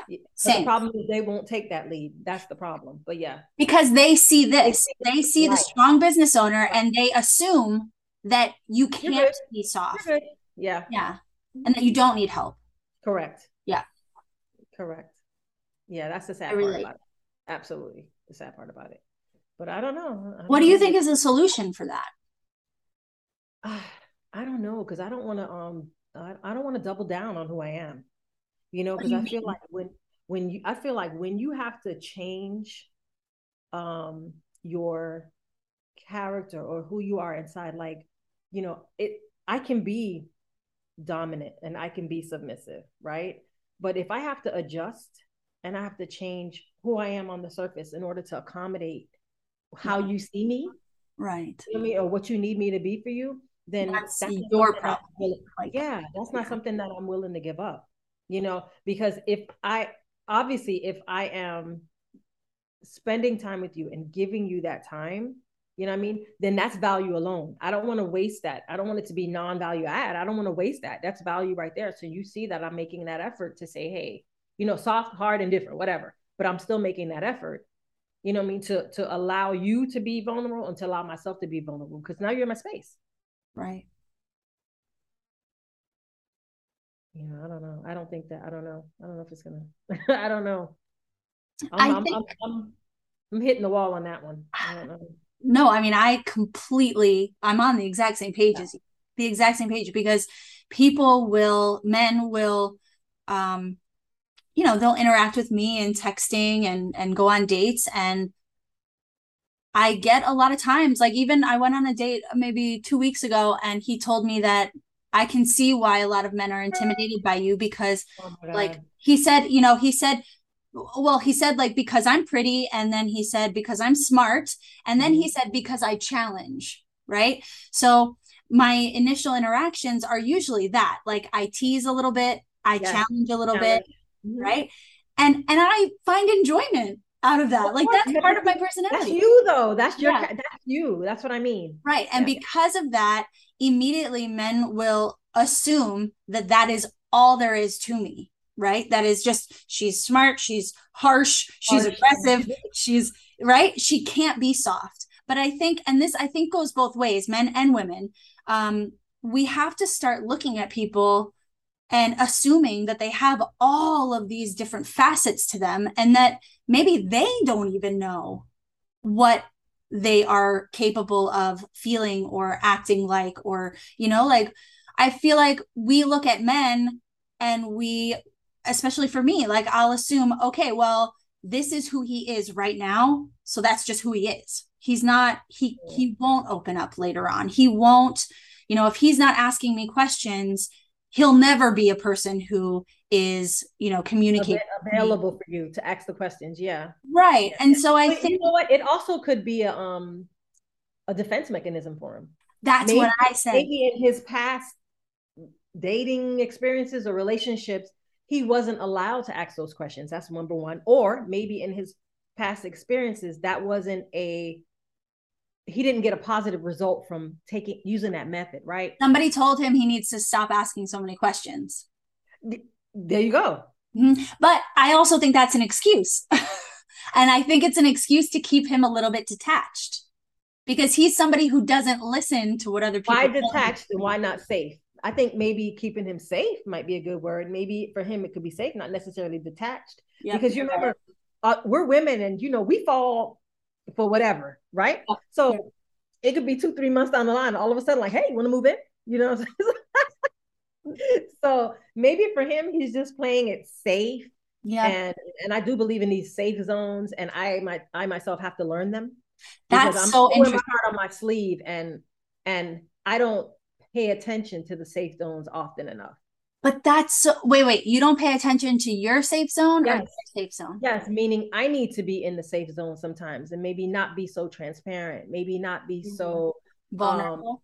You know, when you think that someone might be on the same wavelength as you, or maybe when you think that, oh, well, this could be something. Let me open up a little bit more. You know what I mean? Maybe I should play it just as safe. But then is that a negative? Does that work out to be a negative, in the long run or not? Well, so let's use this example with this guy, right? I think you're 100% right. I think he's keeping himself in the safe zone by not expressing more curiosity and not learning more about me, right? But so is that helping or hurting him in this interaction? It's hurting him. It's hurting him to you. Well, it's hurting our potential. Right. Okay. You're correct. It's hurting your potential because it's something that you need from him. But at the end of the day, you have to express that that's the need. Right. I need you to ask me more questions. If you're not interested, I don't want to waste any more time. If you're not interested in learning about me, I don't want to waste any more time. So guess what? It may be, you might have seen something in me already that you're like, we don't need to go on another date. You could just say to me, listen, hey, Trace, this is, I just don't see what this might be long-term. Maybe we could be friends. Hey, okay, we're in the era now that I'm good with a friend. Right. They come and go. So my thing is, but tell him, this is what I need from you, especially if you're using your vision board and you know what you need. Your vision board is there for you to ask for the things that you want, not just to manifest them. So while you're there, if you're really practicing that, you have to say, okay, well, you know what? Within this, you may not have written it down, but if you know that those are your 3 deal breakers, it doesn't make any sense that you wait till 6 months down the line to ask for them. You need to be asking for them in the beginning. That was really good. That was really good. I'm sorry, it'll be like, what are they talking about? No, I mean, I don't care if nobody else liked this. That was great. You're coaching me right now. That was so good about what you said about the vision board. Because again, if I'm talking about the vision board or my list of things, it's the same. It's the same. Correct. So if I'm writing something down, but then I don't actually take action on that thing, right, it's not going to happen. Exactly. Right. So yeah, I mean, and also how you said that, like, this is what I need. Yes. Can you, or are you willing to deliver what I need to proceed? That's dominant. Exactly. That is dominant. That is, I'm putting my needs out here. Yeah. Absolutely. It's also vulnerable. It's also, I was going to say that it's also, you're being soft in the same, using the same action. You're saying, hey, I'm interested, but yet, hey, this is what I need. And I'm putting myself on the line to be rejected in this moment. That's it. Yeah. But guess what? At least you know where you stand early in the game than later. That's how we get hurt. Them too, but I mean, that's how we get hurt, because we get hurt more often than that. Yeah. I think we acknowledge our hurt. Yeah, we acknowledge our hurt, though. Yeah. So, in that case, yeah. But I love that phrase, the safe zones for dating. Yeah. It's like there was another guy that I was seeing too, and he did the exact same thing. He would not ask me anything about myself. And he blatantly said that I'm trying to keep myself away, like emotionally. I'm trying to keep myself detached. He was saying he was trying to keep himself within the safe zone. Correct. So that he wouldn't get hurt. Correct. Or that he won't fall for someone who may not fall for him in the long run. Yep. And there's nothing wrong with that. I mean, on my vision board, I have a little box that has the safe zones. What am I willing to accept versus what am I not willing to accept? And you have to have your deal breakers. What is your absolute deal breaker? Is everything else adaptable? Can you accommodate it? You know what I mean? For whatever else, you have your workables, and then you have your just non-agreeables. You just can't. Things. Wait, you have your non-negotiables. Correct. Non-negotiables. So you have your safe zone, you have your non-negotiables, okay? Your workables. Deal breakers. Yes. What are your workables? Meaning I can work if he has this, and that, because we can work through that. There are certain things you really can work through. Yeah. There are, right? There's some things that I'm like, absolutely not. That's good. I like that. Yeah. But you know what? This reminds me a lot of business too. Yeah. Safe zone, comfort zone, same kind of thing, right? People don't take risk around their ideas because it's outside of their safe zone. They don't want to get hurt. Absolutely. Which causes fear, which is why a lot of people haven't started their business or have fear to say, to move it to the next level. I mean, when I moved my business into to the retail location, I just moved on faith. I was like, you know what, I'm just going to give it a try. Yeah. You know what I mean? I say worst case scenario, I can say I tried it. I love the worst case scenarios. Yeah, I Once, tried it. Like, yeah, once you start thinking about the worst case, then you're like, okay, well, now I can do it. Exactly. Yeah. And then you also say, what did I learn from it? If it didn't work, what did I learn from it? What did I need to do better? And you apply that same thing to your life, like even in your relationships. What do I need to do? It works for business. What do I need to do to be better, become better, or have gotten a better result in the end? It's like self-analyzation. Correct. Yeah. Yeah. You just apply it to your business. You can apply it to a business as well. Mm-hmm. So, and I do apply that. Now that I think about it, I apply it every day. I walk in and I'm always like, all right, what do I need to do now to take myself to the next level? What do I need to do now to get better transparency or visibility? Or what am I not doing? Maybe it's something that I can do better. And then understanding that people are seasonal as well, just like my products. There's a time, just like they say your months, people don't shop in the beginning of the month, in the third week of the month, because, those are patterns. So the patterns are just the same with a high retailer as it is with a low retailer or a small business, right? Your high retailer has their seasons as well, where people, they're slow, but don't get me wrong, they're higher volume. So you're not really seeing those slow days. I have people who are in management at large corporations, and they're telling me all the time, like, man, our numbers were so low, but we as little business people, when we're hit with that low day or that low number, we think it's the end, right? When in fact it's not the end. Just figure out what you have to do to turn that around, right. Because the bigger corporations are going through it, or there wouldn't be all of these malls going out of business. You know what I mean? Or these large corporations filing bankruptcy. Yeah, so many companies file Chapter 13 bankruptcy, like so many of the ones that most people shop at. Exactly. And you would never think. You're like, wait, what? Aren't they making money? Because you're spending it, you think they're making money? That's why. Yeah. But in actuality, they're not getting enough business also. Right. So you just remove yourself from that box. Right. You know what I mean? And put yourself in a broader arena. Put yourself with the big boys and say, I might look small, but I'm gonna ride with the big boys. Let me see what I can do.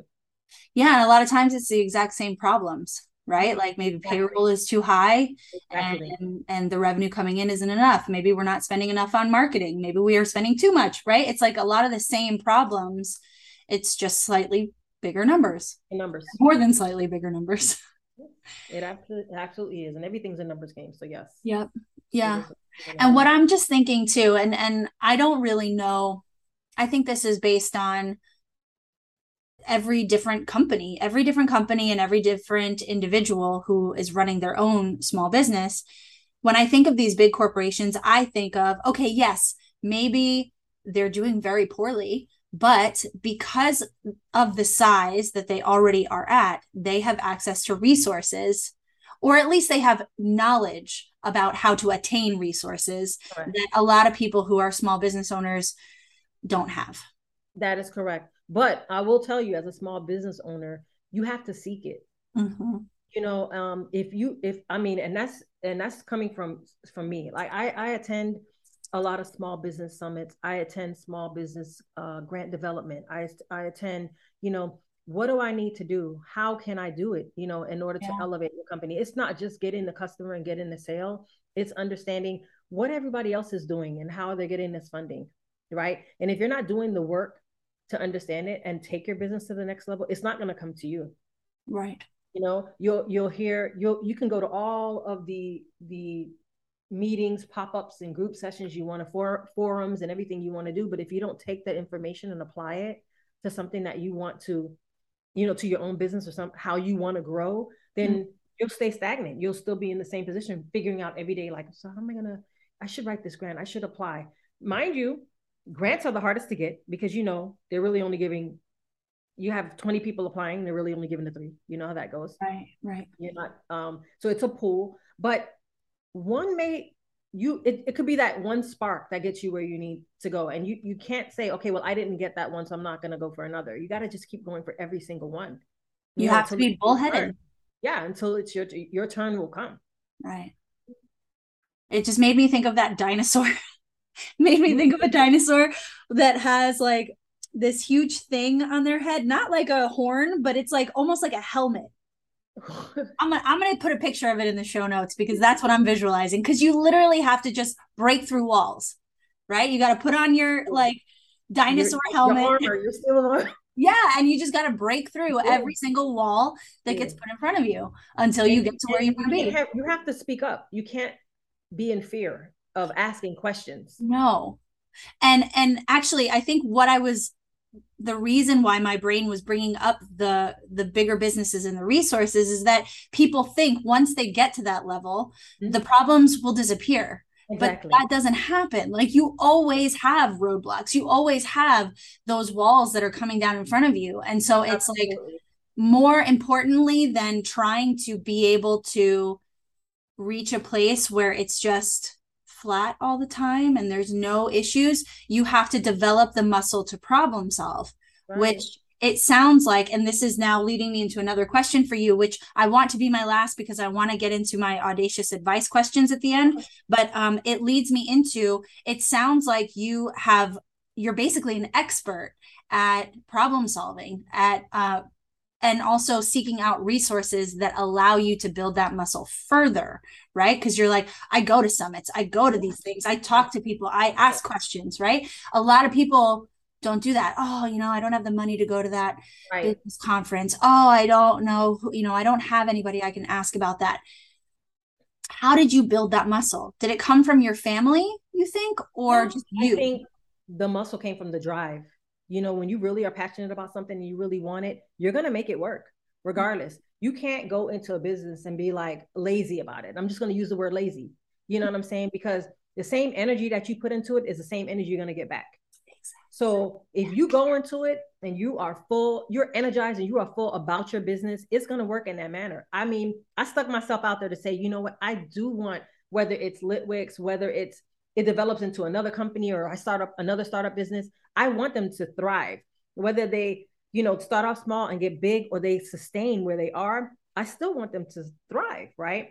So a lot of people, I hear this all the time, like, oh, I can't go because, it costs money. There's so many free formats out there. Get with your city, get with your county, join your, you can go online right now, let's say like me, the city of Miramar, and you can join their free business listing. You can join their free business summits for small businesses. You can learn all of these things without having to pay.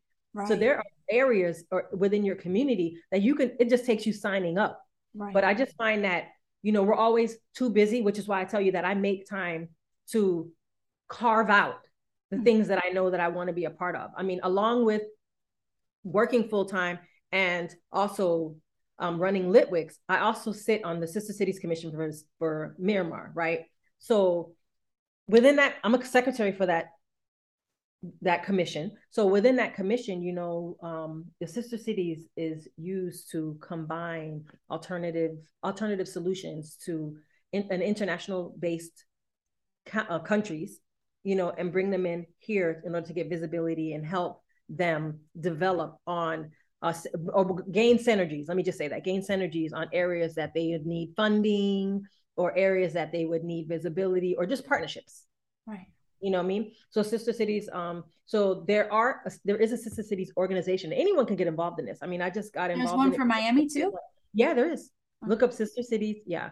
Sister Cities International. You can just put in of Miami and it will come up. And anyone else who's interested in it, you can pull it up for your city as well and join that group and just become, it does not take a lot of your time. You meet once a month.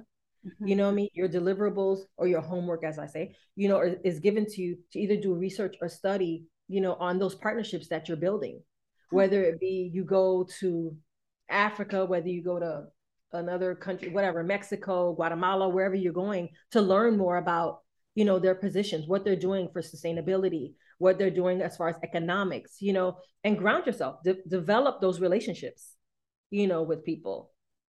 And again, these things, like I said, are free. Everything doesn't cost. Some of the summits and that are being held in your county or in your community are free as well.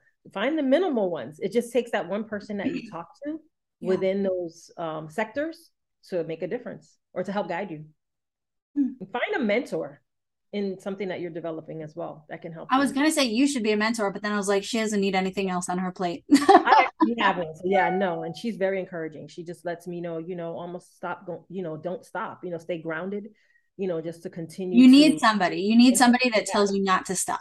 Correct. Just keep going. Just keep going. Yeah. Yep. Absolutely. Okay. What does audacity mean to you? Audacity means to me, that's a great question. So audacity, it had such a negative connotation to it. Like, boom, what the audacity? Like, how could you, But I don't look at it like that. I look at it like audacity to me is actually having the strength to speak up. Does that sound weird? No, that's what the definition is. The definition is courage, brave. Oh, girl, yes. Risk. That is what the definition. Wow. Because, people always say like, oh, you had the audacity to do this and do that. And I'm always like, why are you looking at it like a negative all the time? Where, if you say what you want or say what's on your mind, that could be a good thing. Even when people do like some crazy shit, I'm like, you know what? I respect that. I respect that because they had the audacity to stand up and do that crazy dance or wear that crazy outfit or say whatever they said, like even if I don't agree, I respect it. You respect it. Yes. Yeah. Cool. So having the strength to speak up. Yes. Cool. Absolutely. If there's one thing you wish you knew growing up, what would it be? That life isn't as hard as everyone makes it. That we can make life more difficult for us than the eye, than what's, than what's sold through the eyes. That's definitely, you go through your teenage years and you're like, I can't wait to grow up. You know what I mean? And then people always say to you, yes, you can, when you grow up, you're going to see, or, you know what I mean? Don't rush to be an adult, and all these things, like it's going to be the worst thing ever. But now as everybody's learning to align themselves, with their purpose or align themselves with, whatever they're manifesting, or just their intention, whatever intentional efforts they have for themselves, I'm finding that life isn't as difficult because it's going to be whatever you make it, and whether that be through your journaling, whether that be through your mentor, whether that be through finding a great outlet, a great group of people around you, how you center yourself, whatever you need to build your path or set your stage. I call it stage yourself. So whatever you need to do to stage yourself is required. You have a lot of good phrases. I like stage yourself. You're stealing my phrase. Okay. I'm going to steal them. Those are all on my board. I just want you to let you know. On my manifestation board, I'm like, yes, you don't go out and you stage yourself. You're going to do this today. You look on the wall and I'm like, yes, I'm reading everything. I love it. I love it. Actually, that reminds me of, so I'm visual. And so every time you say something, I get like an image in my head.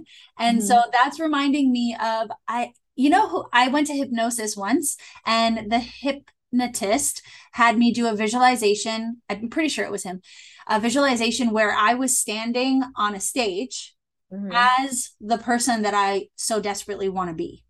Right. Or actually, he had me start off with somebody I admire standing on the stage. And then slowly she became me. Oh, wow. Yeah. And and so like all the characteristics of the reasons why I admired her were now my characteristics, and then I was able to see myself in that light. I was able to see myself as somebody confident with great posture, who's courageous enough to stand up on a stage in front of all these people and, all these things. And how have you applied that since then? Other than the courageousness, how you're coaching me right now. You're coaching me. I'm just asking. I'm learning too. That's why I'm like, wait a minute, hypnosis. That's different. So I haven't thought about that in a little while, right? And so what you're saying reminded me of that image, which is reminding me of that whole process and the value of doing that visualization. So, I can say that part of the way that I have created that or used that to create is that I was hosting events for Audacious Founder, starting with the just standing up in front of those groups of people and speaking into the microphone in front of them. So that's how I've started. It's definitely not grown to where I saw it in the vision yet, but even just talking about it now, it's bringing it back, and it's going to hopefully inspire me to keep going. Okay. Mm-hmm. Well, the mark is not missed. So, you know, as long as we have life, we can keep going. So yeah, do it with a passion. Yep. This is, I feel like this is a bit redundant based on what we've been talking about, but I'm going to ask it anyway, and you can see if anything comes up. What's one thing that has helped you build confidence?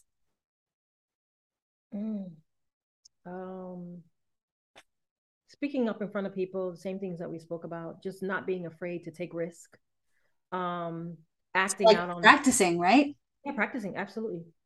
Just acting out on faith. Knowing that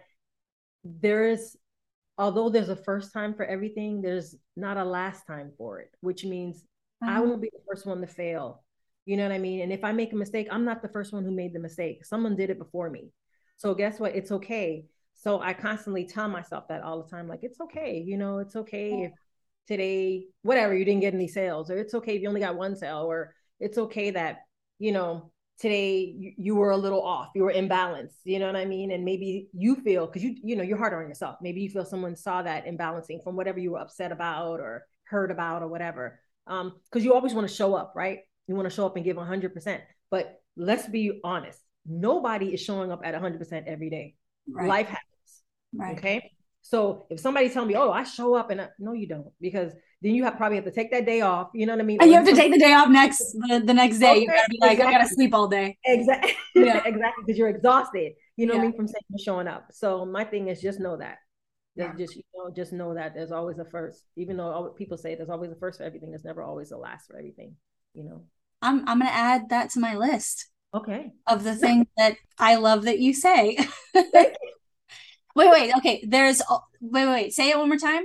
So you have to remember that even though there's always a first time for everything, there's never a last time for everything, because everyone makes mistakes. Okay. You won't be the first one to make them. Okay. You won't be the first one to fail. Right. Someone has already failed before you. You and more glamorously than you probably will. Yeah. Exactly. So you just remember to push forward. Yeah. Yes. I like that. How do we get more women to succeed in business? I think we get more women to succeed by supporting them. Unfortunately, as women, we don't support each other enough. No.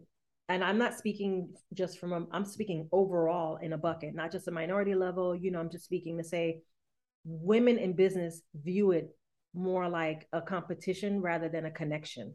And if we made more connections, we would get further. Yeah. I feel like women visually and passionately have such more insight to small businesses and being business moguls. Yeah, I know that it's in the past, it's always been men. You know, we put the men on the stature and we're like, oh, you know, the men lead, they run the corporations, they run this and that. But when given the opportunity, the same things they do, we can do.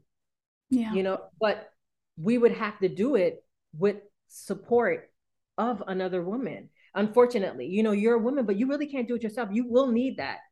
You know what I'm saying? You will need that. And if we did support each other, we could go, oh my God. Infinite. We just don't get enough. We just don't get enough support. So the guy that I was just talking about earlier, one of the reasons why I liked him right off the bat is he was telling me about and I might say it wrong, the female multiplier effect, the women multiplier effect, where if you give, I don't know, $1,000 to a woman for her startup or her business, she will multiply that by like 100 or something. I mean, I'm probably not saying it correctly, but it's just, you know, a comment on what you're saying. It's like, if women were just given more opportunity, if we helped each other, like what I noticed too is men offer opportunity to each other. They bring each other in. They say, hey bro, like I got this, you know, you want to join in? Come on, I need a partner. Women don't do that. They say, you know, this is Yeah. over Oh, here. this is mine, and I hope she doesn't do it like me. And you know what I mean? And Yes. or she's copying me, or But okay. yeah. What's And for so, you is for you. Your niche may not be my niche. Your mhm, customer may not be my customer. I would hope that it will cross paths one day. You know what I right, mean? But it doesn't mean that you're taking anything away from me. right. If you are really showing your true authenticity Yeah. through whatever you're doing, somebody's going to see that and they're going to support you regardless. I do feel like people can see through that. Hmm. You know what I mean? People can see you walking. It's like you walk into a business and sometimes I'm like, it's something about this. It's something about this vibe. I can't say. You know Yeah. what I'm saying? Like this ain't it. Maybe I'll try it one more time and see if I feel that same feeling, that same emotion that came. If I get that same emotion, I'm not going back. Right. But it is, follow your gut. Right. And then also, if the female multiplier effect is a thing that actually happens, right? If like the majority of women who are able to multiply whatever it is, whether it's, the amount of customers they have, the amount of money that they were given, the amount of money that they're bringing in, whatever. But then imagine if more women are coming together. And so then that multiplier effect is then multiplied and compounded Multiplied and even more. multiplied. Yeah. It's Yeah. compounded. So that's speaking about women individually. And so if they were working together Correct. as a team, as seeking connection and like building together as opposed to competing with each other, it would be so much more magnified. It's like, how do we do that without, um, let's say, without or removing? I won't say without. How do we do that without removing? You know what I mean? The role of the competition, meaning how do we network or how do we come together or combine resources without cattiness? That would be the right word, right? Because eventually it turns into, oh, like I said, oh, well, I brought her in, and now there's like, God forbid you do a spinoff. You know what I'm saying? Or you decide to go out on your own and do something similar, you know what I mean, to what you attended, right? Then it would become a whole debacle of a mess, right? So my whole thing is I struggle with understanding, how can we do that? How can we network? How can we bring a team of like-minded women together, you know what I mean, without with them removing the emotion from it. So, okay, I agree with some things you're saying, and then I'm gonna criticize the last thing that you said about removing emotion, right? So I think what it is removing ego. Okay. I think it's Yes. removing ego, and I think it's removing the need for external validation. So ultimately, I think it comes down to what you've been saying, connection, right? Which you need emotion for connection, Yeah, and you're right. and passion is emotion, right? So you need emotion. I think I where like that. emotion gets spoiled is when ego is there. And so when you're angry or you're sad or you're offended because your ego has been bruised or you think that it's about to be bruised, right? But that comes from insecurity. So I think women are insecure. Yeah. Women are insecure in different ways and for different people in different ways, right? But ultimately, I think when women come together, we are insecure about the way we look. We're insecure about what we're able to bring to the table. We're insecure about our intelligence. And so what happens is when we see somebody who we think is better than us in any way, or they're getting a leg up on us in any way, we assume the worst about them. Like we assume that they are malicious or that they don't like us or that they're doing something in order to spite us. And instead of that, that's where the connection comes in. We need to think about it in another way where it's like, I'm okay. Just because they're awesome doesn't mean I am not equally awesome. Just Yeah. because they are super smart in this way doesn't mean my contribution of this is any less valuable. And just because they're being successful doesn't mean there's any less space for me to be successful. And then also let me bring it back to connection. Like, let me come from a place of like, I want you to succeed. I am happy for you to succeed. And just as I want you to be happy when you see me succeeding. Correct. But that can't exist if the ego is there and the insecurity is there. So bottom line, I think my conclusion of that monologue is confidence. We have to work on ourselves and our confidence. Mm-hmm. Yeah. But within working on that confidence, I feel like that's why we have Audacious Founder. That's why we have the Women Chamber. You know what I mean? That's why we have these groups that you can become a part of and get that motivation. You know what I mean? And build that confidence. I do feel like people have a tendency to emulate, which removes the intention from it. So let's say, What like, do you mean? Yeah. when I say emulate, meaning if I walk in the room and I'm intimidated by you because you're a big mogul, right? Yeah. But yet I know that's where I want to be. Let's just say I know that's what I want to be. Then moving forward, what I didn't take away from that moment that I received, you know, that knowledge, I didn't take away that from that with positivity. I took away from it to say, oh, I can do that. This is what I'm finding out. Like, oh, I can do that. So I'm just going to go ahead and do it, almost emulating that person, like her way. Yeah. You understand? That's what I mean by that. Which and is it's like, inauthentic. exactly. Yeah. Exactly. And it's invalidating all of the special qualities and characteristics that you have to bring to the table. Absolutely.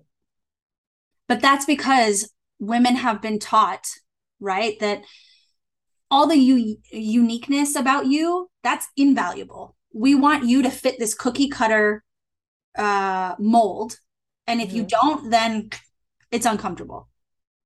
So then in order to be successful, I have to fit that cookie cutter mold. Okay. Okay. No. I don't know. I gotta disagree. It's okay. Yeah. I gotta digest that. I'm like, the cookie cutter mode, huh?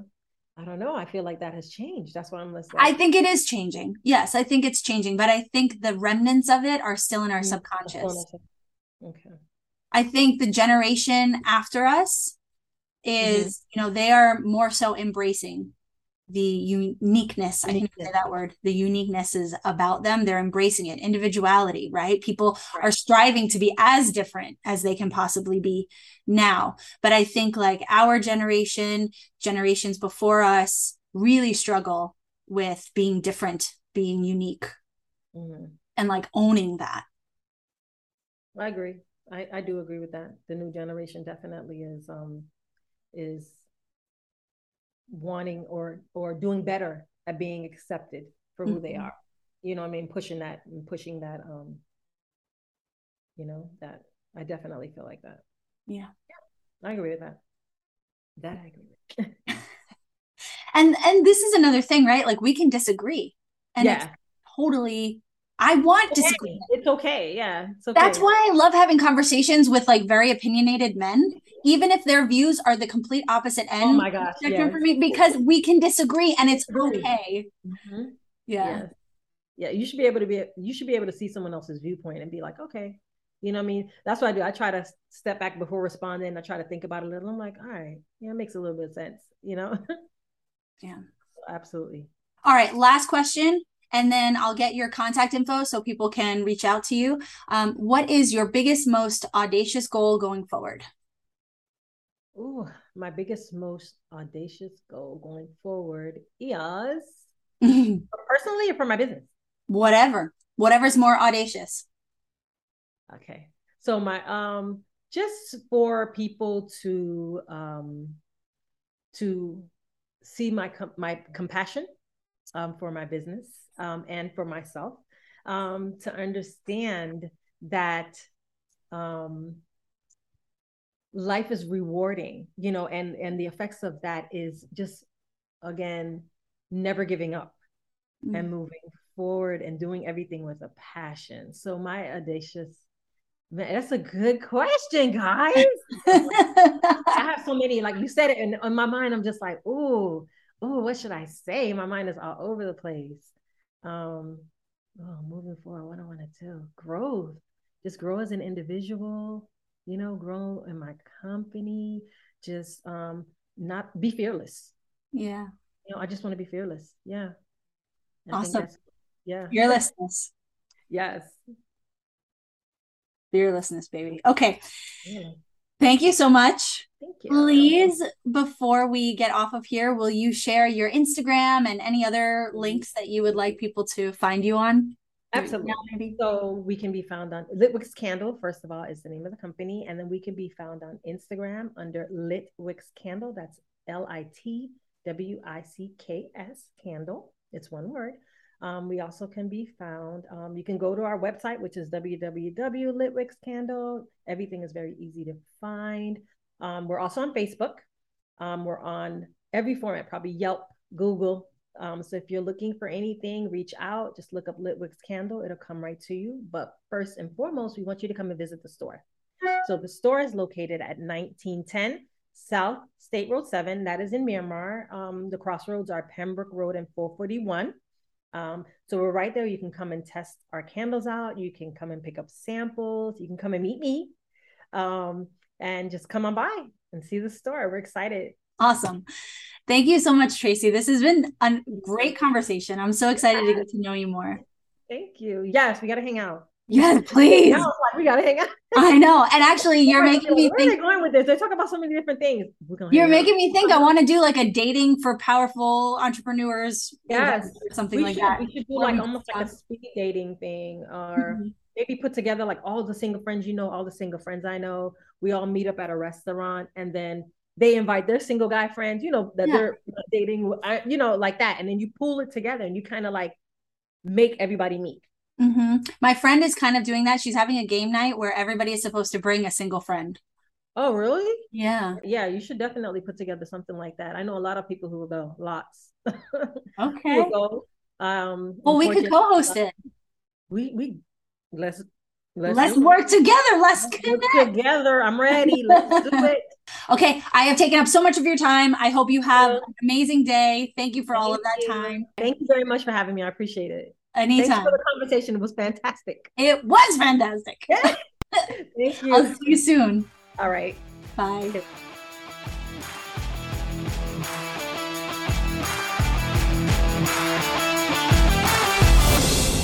Oh my God, I love talking to Tracy so much. I feel like she just gets me. It's so nice for me to have conversations with people who are also strong women. And I say that, and I feel kind of cliche to say that because maybe all of us think that about ourselves. But there's a difference, I think, when it comes to female entrepreneurs and people who haven't started their own business yet. It's like you have to step into this role where you have to be a lot more adamant about your vision, about, your boundaries. And so I think it takes your strength to another level, or just to, a place where you might not have to go in day-to-day life when you're working for another organization, right? You really have to step into that driver's seat. And sometimes that driver's seat overlaps onto other areas of your life, like dating. It's just really nice to talk to somebody who resonates with the things that I'm experiencing. Thank you so much for listening. I hope that you enjoyed this episode. If you are a business owner and you have a story that you want to share, please get at me and let me know. I'd love to interview you for this podcast. Or if you know somebody in your life who is a powerful female who's had maybe a crazy experience and overcome a lot of obstacles, or they are, a strong business owner as well, let me know. The point of this whole thing is just to keep female entrepreneurs inspired, to keep going, to keep jumping over those hurdles and bypassing these obstacles. If you can contribute to that, please do. Absolutely. If you haven't done so already, add me on Instagram, Audacious Founder. If you haven't done so already, check out the other episodes on Audacious Founder podcast. We've got a lot of really great human beings coming on here and sharing their stories. Share this, like it, leave us a 5-star review. I would be so, so, so appreciative. And again, stay audacious.